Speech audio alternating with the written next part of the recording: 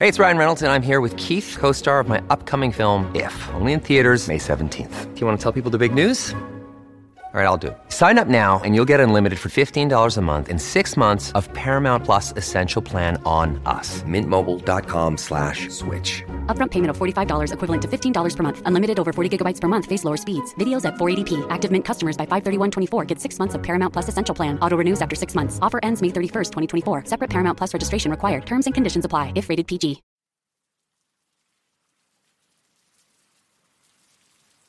Greetings, Embers, and welcome to Back to Ashes. My name is Phoenix. If you would like to learn how to become a member of the channel or would like to buy me a coffee as a special thank you, those links can be found down below. Also, if you are new here and enjoy what you are hearing, or have been here and haven't done so just yet, please don't forget to subscribe, like, share, and comment. Not only does it help the channel out, but it also reminds you of every time I upload a video. With all of that being said, it is time to go back to ashes. For once we arise from the ashes, we are a bigger, brighter, stronger, and a happier person in the morning. Sit back, relax, kick back, grab your snacks, or tuck in and get warm, and prepare for this dose of vocal melatonin entitled True Backwoods Creepy Stories. Right after this intro, an ad will play. I'll read the first story an ad will play, and after that there will be no more ads within this video.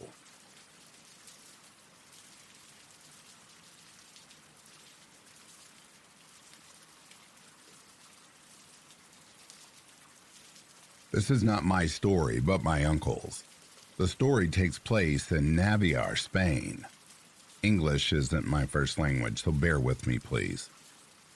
When fall comes around, woods get packed with people trying to gather all sorts of edible mushrooms.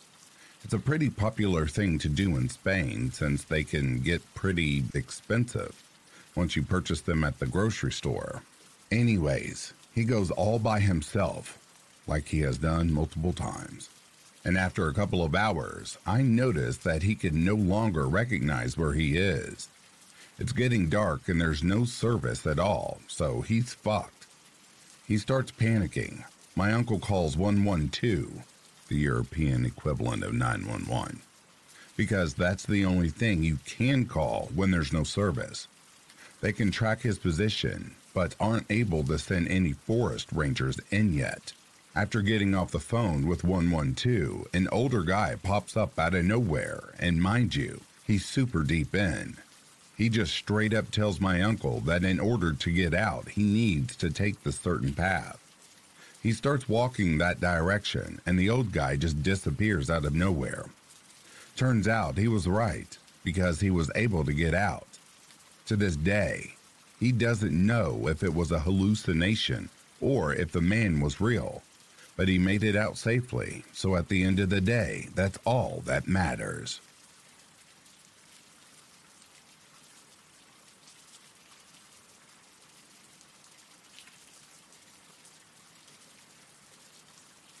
This is a story from when I was in high school, around 2010-ish.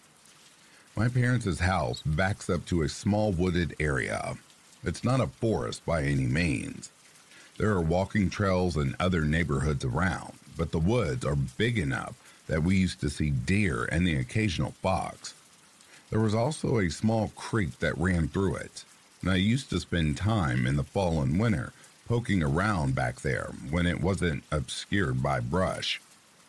I found that I assumed what was likely a deer path that ran all the way up to my old elementary school, which was about a block away via roads, but using the deer trails took about 10 to 15 minutes. I was back in this area fairly often, which is why the following story was so weird. I went down to the creek one day and followed the trail like normal. But this time, I found a partial deer skeleton at the end. The head and front legs were missing, but the rest was still there. And there was no flesh at all on the bones. They were stripped absolutely clean, and the bones were still a bright white. At the time, there weren't coyotes in the area like there are now, and I've seen a bobcat once when I was little, but they definitely weren't very common. To this day, I have no idea how that skeleton got there, or what happened to it. It was too clean to be a predator kill, And that also doesn't explain why the front half was missing. I got so freaked out that I never went back into those woods again. Oh yeah, bonus. This took place in a residential area, not a hunting ground. It could have been a predator kill, sure, okay. But I'm positive the damn thing wasn't killed by a human.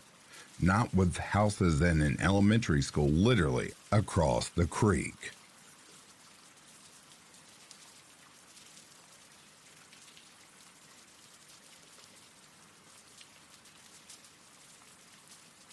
True story. I know fiction is allowed here, but this is not a fictional story. About a year ago, my girlfriend and I were on a trail to Lamai Lake in northern Nevada. It's about 1.5 miles each way, I think, and usually pretty well populated. It was that day as well. There was at least a handful of people on the trail here and there, plenty down at the trailhead parking lot, and it was otherwise a totally normal sunny day. Evening began to come, and we started heading back down, not wanting to be out when it got dark, as there is no cell service up there for quite a distance, and it was just an afternoon weekend hike. We started down the trail, and I got the slightest hint of a bad feeling. Like we definitely needed to get back to our car before it got dark. I think that's generally just common sense and doesn't need to be prompted by a sixth sense or anything. Still, I kept an eye out as we went. Weirdly, absolutely nothing happened until we were about 300 yards from the parking lot. The trees had largely been left behind as we descended in elevation, and bushes, large and small, were there instead. There was a creek that ran through to our right. Ahead of us, by maybe 50 yards, was a lone woman and her medium-sized dog on a leash. I had my head on a swivel the whole way down because I was just trying to keep an eye out and make sure that hint of a bad feeling didn't amount to anything. I also was carrying. This woman was ahead of us by about the same distance for a good while down the trail, and I felt somewhat responsible for her safety as well. If anything strange were to happen, mountain lions are known to live higher up in those mountains, the Rubies, and she was pretty much in sight the entire time. So I was just trying to keep an eye out for her as well too. After we're walking, me and my girlfriend both hear what seemed like a big boulder sliding and grating along a stone surface. It lasted a few seconds, and we were both looking at the stone surface mountain slope, maybe 600 yards to our left. I'm a bad judge of distance, but I think that might be close enough. Fully expecting to see a landslide of some sort, but there was nothing, and daylight was still good enough that I think if there was something to see on that front, we would have seen it. I immediately looked to the lady ahead of us, and just a second later, she and her dog started booking it. Right as they did this, a herd of deer came sprinting out of the bushes away from the boulder sound. It might have been closer than it sounded. They ran across the creek and kept going to our right. After pausing for a second to discuss what that weird sound might have been, we hurried along as well, and I drew my gun. We passed the same little section where the lady was when she took off, and thankfully nothing happened. We didn't hear or see anything in those bushes, though I'm not surprised. A whole herd of deer was in there, and we couldn't see them until they ran out, despite being at a higher elevation at the time. We quickly made it back to the parking lot, and I put my gun back in the holster. It felt safer getting back to the pavement for some reason. We caught up with the woman and the dog. She was catching her breath and pacing a little. We asked if she heard that weird sound, and she said she heard the loud bouldery sound, and then off to her left directly close by, right where the deers came running from, she distinctly heard a big, low growl after the boulder sound. And then she heard the deer coming and ran to get out of the way. The deer probably would have run right into her if she hadn't moved. Watching this happen from a ways above and behind, just a minute or two previous, they came out onto the trail right where she had been a second before. We determined it may have been a mountain lion. I'm all for believing that, but I still have two questions.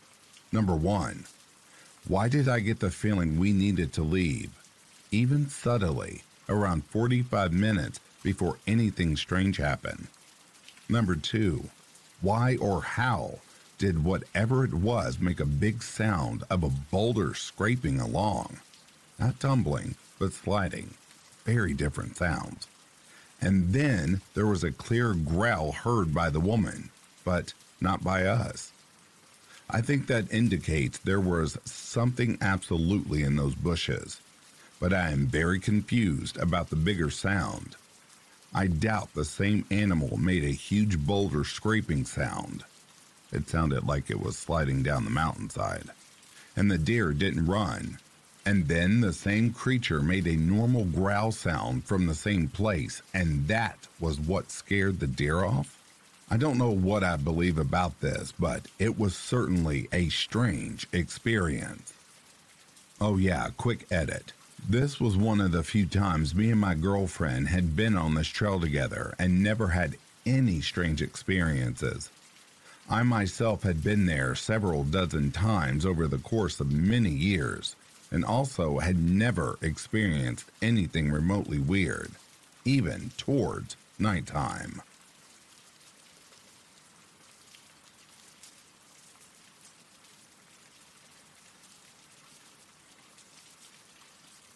Alrighty, listeners, the last two stories are in 3 parts. I will let you know whenever I get to the next part. Cool? Here we go. Mount Coulon, Part 1. Out back of my neck of the woods is an old dirt road. It's hard to access unless you know how to take a turn down another old road that runs around the back of the coal mine I work at. Anyhow, if you follow that old road until you get to a T intersection, you can either turn right out to the Hell Creek or left, which will take you out to Mount Coulon. Now, Mount Coulon isn't much of a town anymore. It's an outback pub, and that's it. There used to once be a town there, but everyone upped and left once the railway line got moved to the coast. That was the only reason the town existed for so long, or for as long as it did. It wasn't the start of a new town, though. Way back in the early 1900s, gold was found in them there hills by a prospector named Thomas Coulon. He staked his claim and settled there with his family. Some local aboriginals found him and his family living on their land and weren't too happy about it.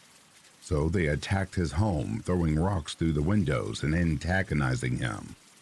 Well, Thomas went out and shot the lot of them all dead. Then, in a fit of grief over what he had done, sat down on his porch and blew his own brains out all over the wall behind him. Fast forward to the year 2021. I was working at the Hell Creek mine at the time on the maintenance crew. I'd had a big 7 nights of 12-hour shifts and had very little sleep. I had left my mining camp the following afternoon, still not feeling the best, but set out for the long drive back to Moranbah. Anyhow, dusk came along, the nightfall. I was driving for what seemed like forever, trying to make my way back home. I was constantly looking out for the turnoff on the old brick road that ran up behind Goonyella Mine, but it never came. I kept on driving and driving. Hours went by. I was on a very unfamiliar road. It started to bend and twist and turn all over, and narrowed to the point that my little Kia Rio could barely get by without scratching the sides on branches of old looming trees hanging over the road. I was definitely lost, so I pulled over to check my Google Maps. No signal, of course. I was so confused. Did I miss the turn? I thought maybe it's a little further up, so I pressed on and kept driving. Then, out of nowhere, I see an old and worn sign off to the left of me on the side of the old dirt road. Mount Coulon, 15K. I thought, okay. Yep, I've gone way too far out in the sticks. Better turn around. Before I could, though, I saw off to my right the entrance to what looked like a cemetery, with an old and rusty archway, and above, on the archway, was an old rusty wrought iron lettering, Betsy's Rest. Well, my curiosity got the better of me, so I veered in there to have myself a quick squiz. Sure as shit, there was a road that went into a giant U-shape around the old cemetery, full of tombstones. Generations of cattle farmers and jackaroos, etc., who all must have worked on the various stations in the area. It gave me the spooks pretty bad, so I got out of there quickly and made my way back onto the old dirt road. I kept heading back from whence I came, hoping and praying I'll find the Bloody T intersection soon. Over an hour had passed, and then my worst fear happened. The fuel light flickered on my dashboard. Shit. I'm driving on this road in the absolute middle of nowhere. It's now midnight. No one will probably find me for days if I ran out of fuel. I was absolutely shitting myself. This is the outback of Australia. You run out of fuel, water, food in the outback, you've just signed your own death certificate. Dawn and dusted. All I had was a couple sandwiches I had taken from the camp mess hall and a bottle of water. Better than nothing, but not enough to last a couple days, stranded on the side of an old back road with no phone signal. So I keep cruising along, being extremely careful not to go too quickly or over-accelerate around all the twists and turns. As I'm driving along this lonely road, I see a shadow out of the corner of my eye. I think nothing of it, though, keeping focused on the road ahead. Then I hear it, swooping and swooshing noises above the car. What? I looked up, see what I can only describe as a giant bat creature with red eyes flying directly above my car. It startles me and makes me accelerate at a rapid rate. Yep, it's flying overhead, gliding effortlessly and keeping in pace with me. I'm watching my speedometer reaching neck-breaking speeds, and I'm bouncing all over the old and bumpy road. While this creature glides down to my driver's side window, looks inside at me, and grimaces. Then, just as it does, it flies up and disappears into the night as quickly as it had appeared. I floored that old clunker of a car of mine until my heart leapt with joy at the sign of life in that desolate hellscape. I saw the Goonyella mine, CHPP's lights, cut through the vast and empty void of darkness. I knew then and there that I was within 10 to 15 kilometers of the intersection and turn off back home, and sure as shit, I found it. Anyhow, I managed to get all the way back home, and very grateful that my clunker ran on an oily rag and the vapors in my tank kept me alive.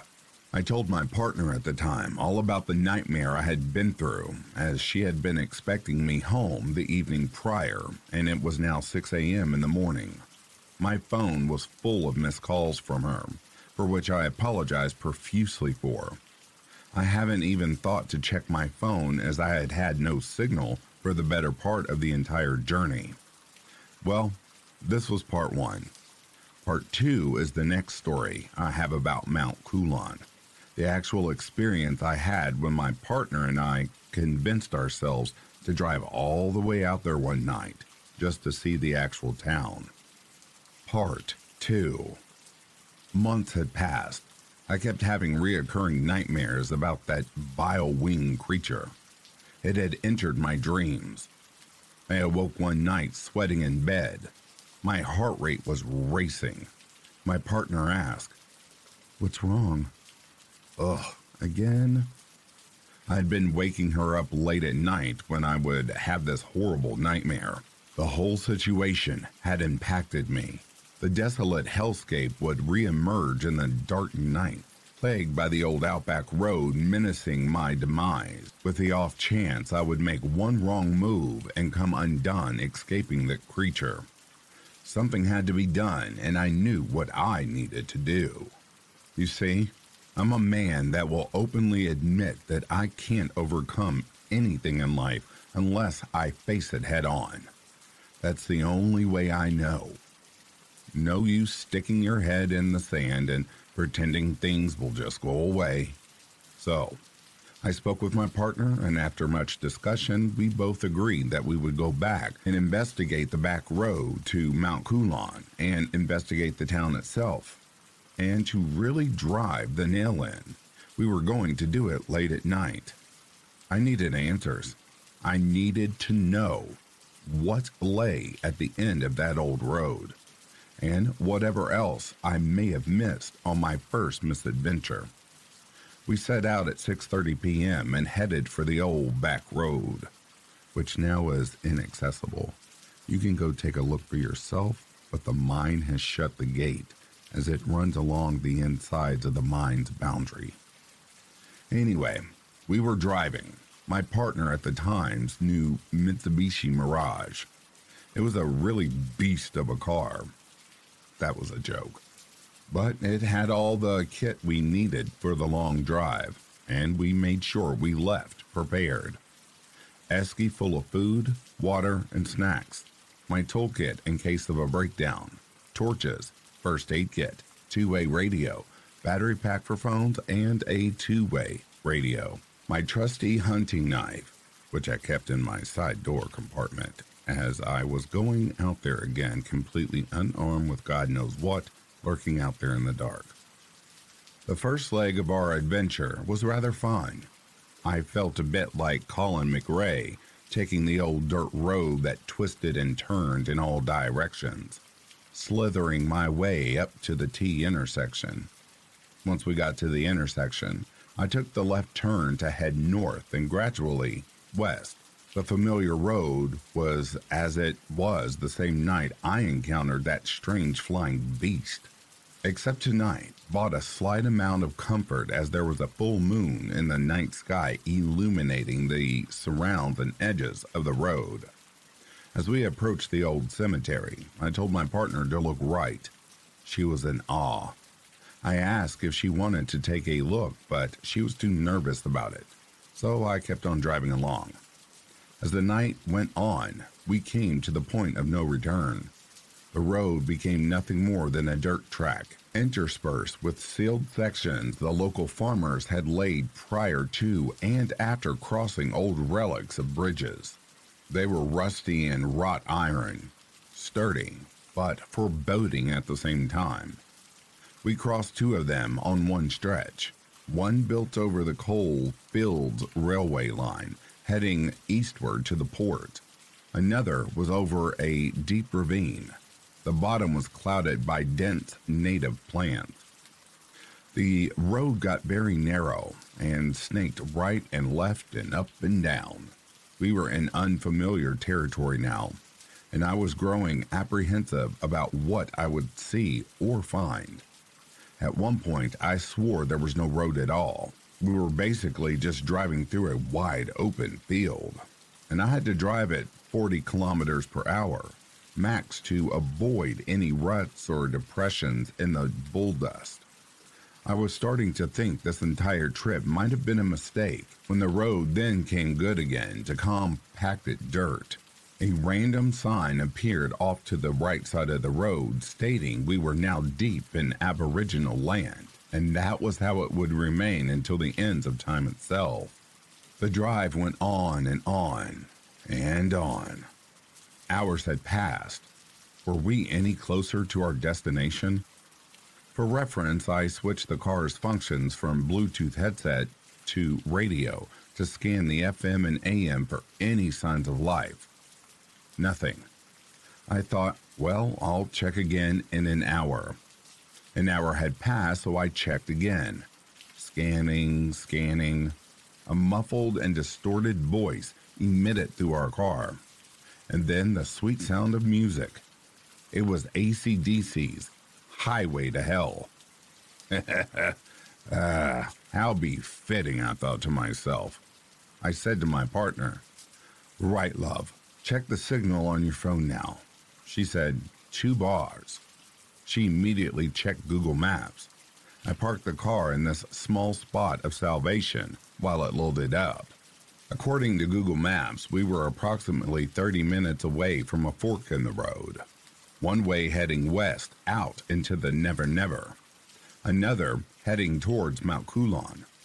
Good thing we checked, so we headed onwards, and sure enough, there it was, the fork in the road. No signage indicating which way to go. Just one road slightly more compacted than the other and wider. So we kept true to the road we were on and then came to a faint glimmer in the distance. A faint yellow light on the horizon. As we approached the light, it developed into a service station off to the left of the old dirt road, with a storefront that looked completely empty, save for a cash register on a countertop. We were now at the main intersection.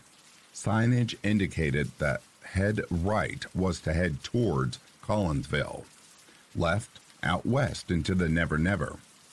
I came to a stop off to the right shoulder of the road on a dirt path made by trucks that had turned here before.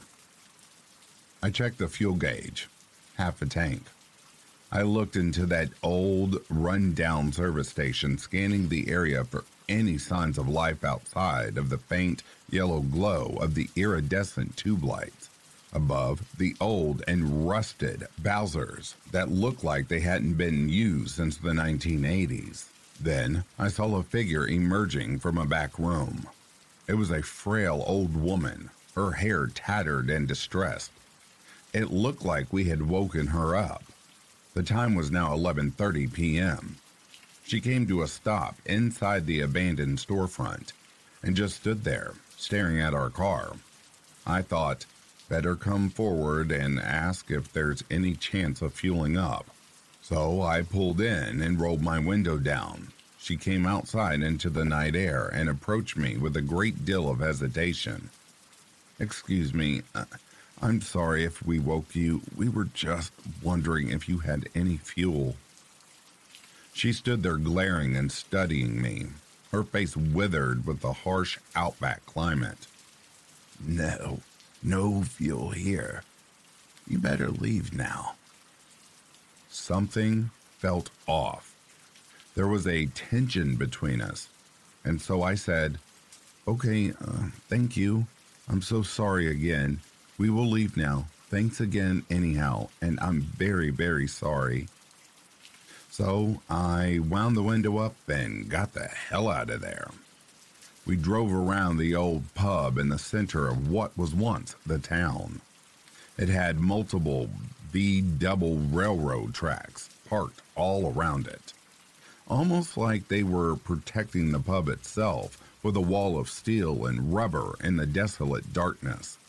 A picnic table with a tin roof cover appeared on the right of this massive loop road, the only road in the area that was sealed, and even it was rather narrow. Part 3. Okay, so in Part 2, we had discovered the heart of Mount Coulon, an old outback pub and general store and post office. The most notable thing I'll say about this pub is that it had an amazing veranda. It fully encompassed the exterior ground level and was solid hardwood varnished. Whoever owns the pub had taken great care to preserve it, as it's all that really remains of the town bar, the old petrol station, converted into an old couple's new home. Anyhow, where did we leave off? Oh, that's right. As for lighting, what lighting? This place was clearly not welcoming after dark, albeit for two streetlights in the entire area that glowed faintly, only illuminating small patches of the loop road. You definitely wouldn't want to be out here with no headlights. We did the brief tour of all that was out there, then made our way back towards the main road back home. My partner said hold up, so I came to a stop again off to the side of the road, back out to Moranba. She had just discovered on Google Maps a quicker way back home. This way would take us out on that old dirt road out west in the fork in the road. However, as you continue down that road for 50 kilometers, you'll come to another fork in the road. Taking the leftward track will take us to the Goon Yellow Road, which then headed back home. Good eye, I said to her. So, on we went. The Mitsubishi ran on an oily rag, too. It was only a little four-cycler powerhouse like my Kia Rio. So I felt confident we'd make it back. On the drive back, it was another long and slow slog. At some points, I'd have to slow down to 20 kilometers per hour to make sure it was all right around the tight bends and twisting and turning through the roughened thoroughfare, which went between wide-open cattle farming properties. Then, at points, the bushland would thicken across creeks and runoff areas, and you couldn't see a meter off the side of the road. After taking the leftward turn, and what was a slight fork in the road, we made our way homebound. And then it happened. A large creature came bounding out of the dense bushland and right out in front of our car. I came to an abrupt stop, and there in our headlights was a massive cow. It looked at us, then took off back into the bushland. I was a little stunned. That was close. Too damn close. So on we went back home. The rest of our journey was rather mundane, to say the least. The only exception was an interesting stretch of road that had been well sealed and snaked through dense bushland. I was impressed by the craftsmanship of how well compacted it was. Then suddenly we were back on dirt road again. Hours on and we made it through the Goon Yellow Road. Intersections with lighting signaling the turnoffs to local mines and explosives factories that made the bomb products for them, and so on and so forth. The usual akeen of the coal fields. Then we made it home as the first light of morning emitted from the horizon. Pulling into our car driveway, we both looked at each other, shrugged as if to signal. What the fuck was that all about? Then got out of the car and headed inside. It's a strange feeling out there. It's the desolation, I think. The lack of. It's what really drives the tension, I guess.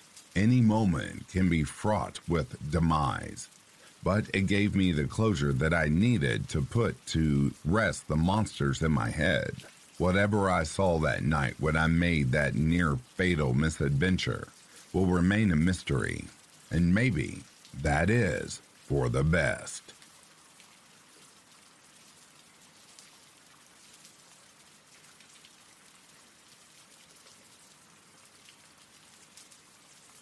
Lost in Wyoming, Part 1. Wyoming's a strange place, vast and empty, yet filled with ruthless wildlife and nature.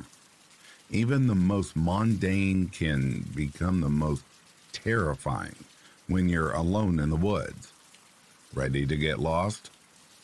This is based on a true story. Only names have been changed for privacy reasons. Part 1. Light in the Sky. The year was 2020. I was jobless and without a care in the world. Unemployment checks were coming in. And for the first time in my young life, I had enough money to put down on a brand new, shiny car. I went to the dealership and, pretty much, chose the first car I saw, which would be a 2008 RAV4. Mind you, I know it's not a brand new car, but to me, it was a car made of solid gold. I'd never owned anything with less than 200,000 miles at that point. It was freeing to buy a brand new car with no problems. I'd gotten a clean bill of health from my mechanic and figured there was no other way to break it in than to go on a road trip. My old friend had been car camping across the U.S. at that point, and we made a plan to meet up in Wyoming for the first real outdoor excursion. I packed a sleeping bag, a tent, and any other gear I could fit and drove my way out to the Medicine Bow National Forest to meet my friend. The drive there was an experience itself. No cell service, empty roads, only us and the dry, dense trees. It was nearing the middle of June as we drove our rigs out into the middle of the forest. Giant snowdrifts still lay on most of the dirt roads, making some entirely impassable. But the glacier lilies and great hyacinths were slowly peeping their heads out, and the blades of fresh grass crept through the patches of ice and snow. The forest was still reawakening from its chilly slumber, and it made the whole landscape that much more ethereal. The birds were singing, the bugs began to buzz after a long winter. We drove through the trees north as far as we could, passing through large swaths of burn scar that became more and more apparent as we pressed on. The landscape was still beautiful, but there was something unnerving about those dead trees and the way they creaked in total silence. Light started to fade, and we landed in a camp spot that was partial burn scar, most likely from the fire decades ago. The singed trees gave way to a breathtaking view of the alpine mesa. We lit a small fire and set up camp as we caught up with each other's lives. It was pitch black as we sat over the campfire, roasting brats and laughing over good old memories, when we saw it. It started as a sliver of light on the horizon, thin and bright. It looked like a car that had its brights on, far, far away. But the thing was, we were on one of the last accessible roads. There were no other roads that direction, only dead, fallen trees for miles.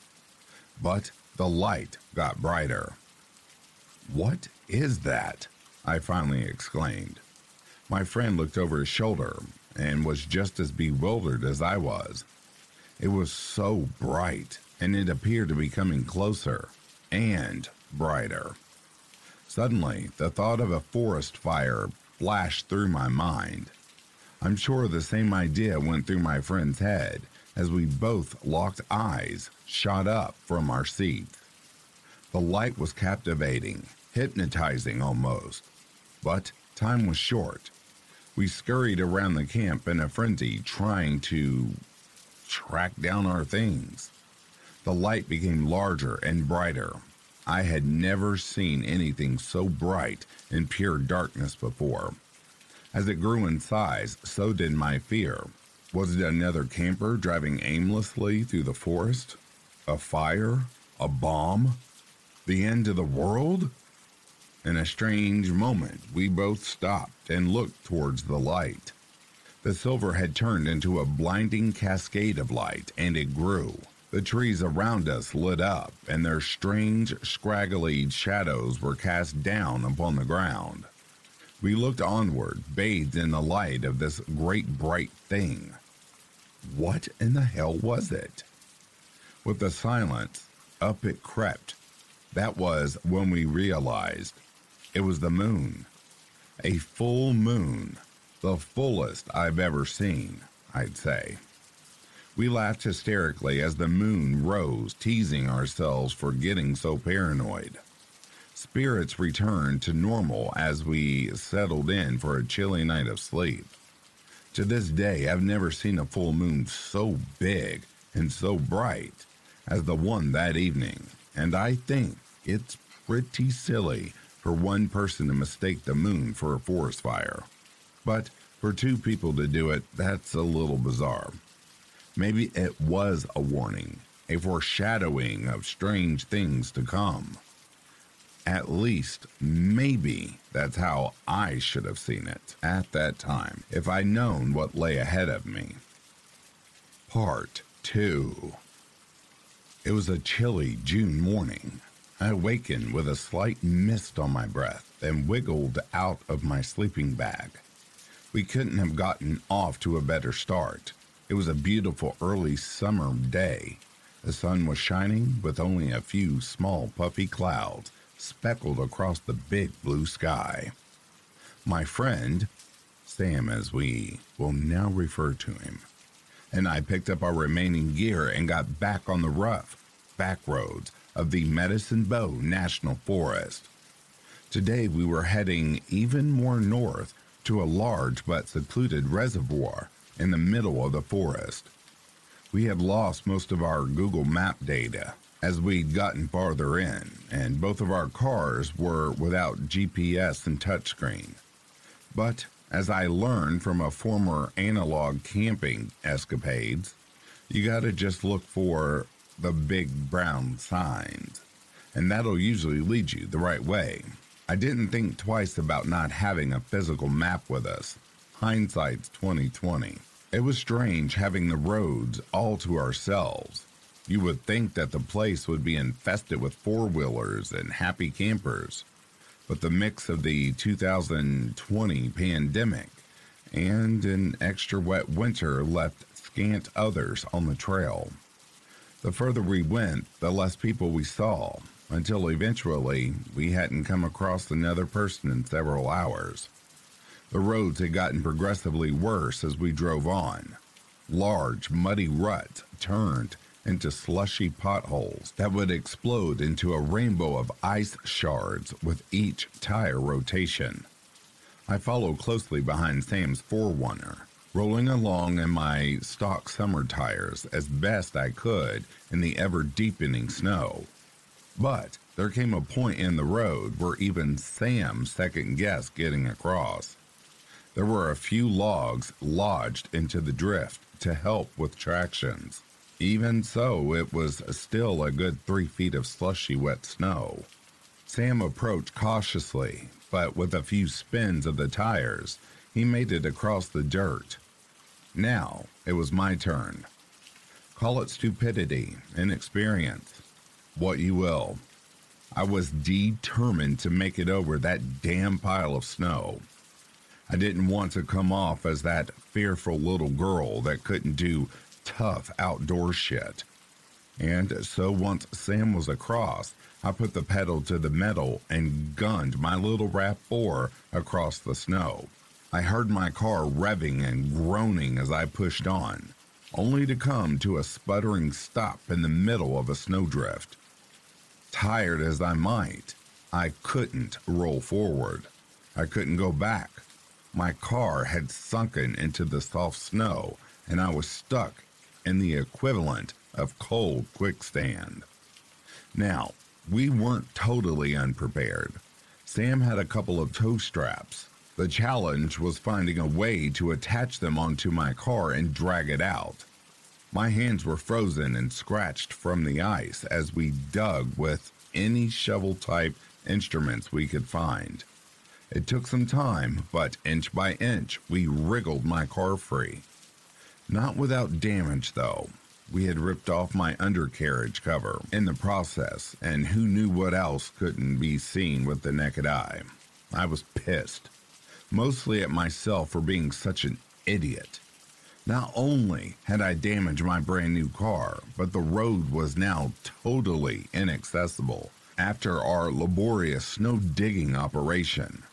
The piles of slush and mud made it impossible for either of us to turn back the way we came. Thankfully, we were pressing on north using a different route, but with each mile we drove, I felt less and less confident. If there was this big old snow pile on one of the main back roads, who's to say how the other roads would look further on? We arrived at the reservoir by mid-afternoon, hungry and irritable. Our thoughts soon melted away with the summer sun and waterside views. The reservoir wouldn't officially open for the season due to COVID, so we were met with empty beaches and the soft sounds of the waves on the shore. It was peaceful and very much needed after spending the last few hours digging my car out of the cold snow. Little did we know there were clouds on the horizon. Dark winds. The white puffballs of the morning had turned an ominous black, and a chill wind had swiftly picked up. Something was coming. Part 3. The Storm. We sat on the beach for what seemed like ages, simply absorbing the last 24 hours. It's crazy how time can stretch when you're out in the wild. The trek out the night before, the car getting stuck, things that would feel so mundane or mildly inconvenient in day-to-day life felt like a momentous event out here in the middle of nowhere. The calm waves became louder, more rushed as they lapped against the eroded rocks of the shore on which we sat. The summer sun slid behind the clouds, and the balmy 70-degree day dropped a quick 30 degrees within the span of us walking from the beach back to the cars. Like a whisper, a single snowflake fell on my windshield as I shut my driver door, and I knew we were in for one hell of a storm. As a Colorado child, I was raised to laugh in the face of snow, especially in June. But our measly storms were no match to those of Wyoming. The few flakes fattened and fell in large clumps as we traversed our way into the trees. Our route out was to take less than an hour and got us just outside the small town of Centennial. Maybe if we went quickly, we could outrun the storm. Maybe, if we were lucky, we would find a little hotel for the night and wait out the cold weather. Optimism is futile in the wild. Practicalism is a much better option. We drove on and the snow got worse. I squinted and white-knuckled my wheel while I navigated the rutted road that was coated in fresh powder. Sam was only a few feet ahead of me, but I was having trouble keeping track of him. When heavy snow falls that fast, it's like trying to stare through the static on a television. It had been just over an hour when Sam came to a sudden stop. It took me a second to see why, but smack dead in front of us was a snowdrift on the road that was at least 10 feet tall. Our way out was now impossible. It snowed harder. Sam ran out from his car to my window. We had to make a plan, and fast. We had no GPS, no maps, no cell phone service, and now a zero way out in the middle of a summer blizzard, by which we were completely unprepared for. Our best bet was to head back towards the reservoir, and even now, that was an hour away, and all of the already foreign roads were now covered in a blanket of snow. We did our best to retrace our tracks, but were losing daylight fast. We'd go down a road, certain it was the way back, only to be met with a dead end of snowdrift. Over and over we'd try road, dead end, and turn back around, bringing my gas tank down to less than half full. Finally, with a stroke of luck, we found a familiar-looking clearing with a road that we were pretty sure would take us back to the reservoir. It was almost dark and the snow was now impossible to drive in with my summer tires. So, knowing we were possibly on the right track, we finally pulled off to make camp. As I put my car in park, I looked out the window and onto a group of nearby moose stampeding through the clearing. The snow swirled around their black silhouettes as they pounded towards the forest. The silence after was deafening. We were all alone out here. As you would imagine, we weren't expecting a winter storm in the middle of June, and I wasn't prepared for it either. Back then, I was still relying on a Walmart camping setup, and that was maybe good for sleeping in the 40 to 50 degrees range. The heaviest jackets I had were a sweatshirt and a raincoat, no gloves. My cheap butane stove barely lit in the cold temperatures, and food supplies were dwindling fast. I couldn't keep my car running for heat because we had no extra gasoline, and no idea how long it would take to find a new route out to asphalt. The cold set in, then reality. I felt broken as I started to shiver. The epic camping trip was turning out to be a lot more epic than expected, and I was starting to get scared. Sam was faring better than I, but still had a tinge of anxiety in his manner.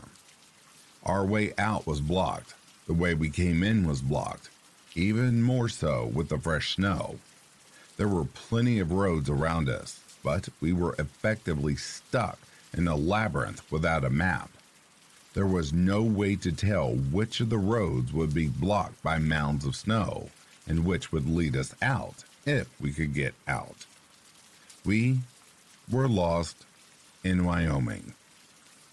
It was now pitch black outside. The wind picked up and screamed as I huddled in the back of my car, trying to build a makeshift tent out of the extra blankets to stay warm. The snow was stacking up. I did not have a good feeling about this. I think the area ended up getting about a foot total from start to finish.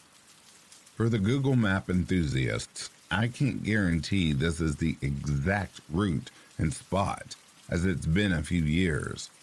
As for the way back to the reservoir, I really can't say. I was so focused on not getting stuck that I left a lot of navigating to Sam. We definitely did not go back the way we came, and got lost on a few dead-end roads, forcing us to turn around a few times. All forest roads started looking the same after a while. It's a problem. I know we eventually landed here because I remember the clearing so distinctly after a lifetime of trees. Part 4 and Part 5 to be continued.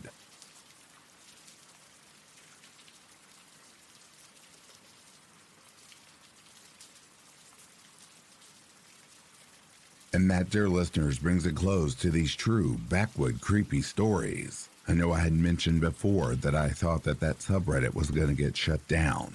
Now they have a new mod so we can continue with these awesome backwood creepy stories, which so happen to be my favorite. I would like to give a very special thank you to the reformed members of the channel. Interscare Wifey, Howler's Mom, Tina Mead, Seven, Luz Crispin, Tammy Slayton, CAG, Denise S., Samantha Place, Stephanie McLaren, Corpse Lover, Normie DW, Chrissy Elias, Cindy Cleveland, and Patty's niece. If you are sleeping, I hope Slumberland is treating you comfortably. If you are awake, I hope you've enjoyed this collection. Until next time, please take care of yourselves. I'll be reading to you soon.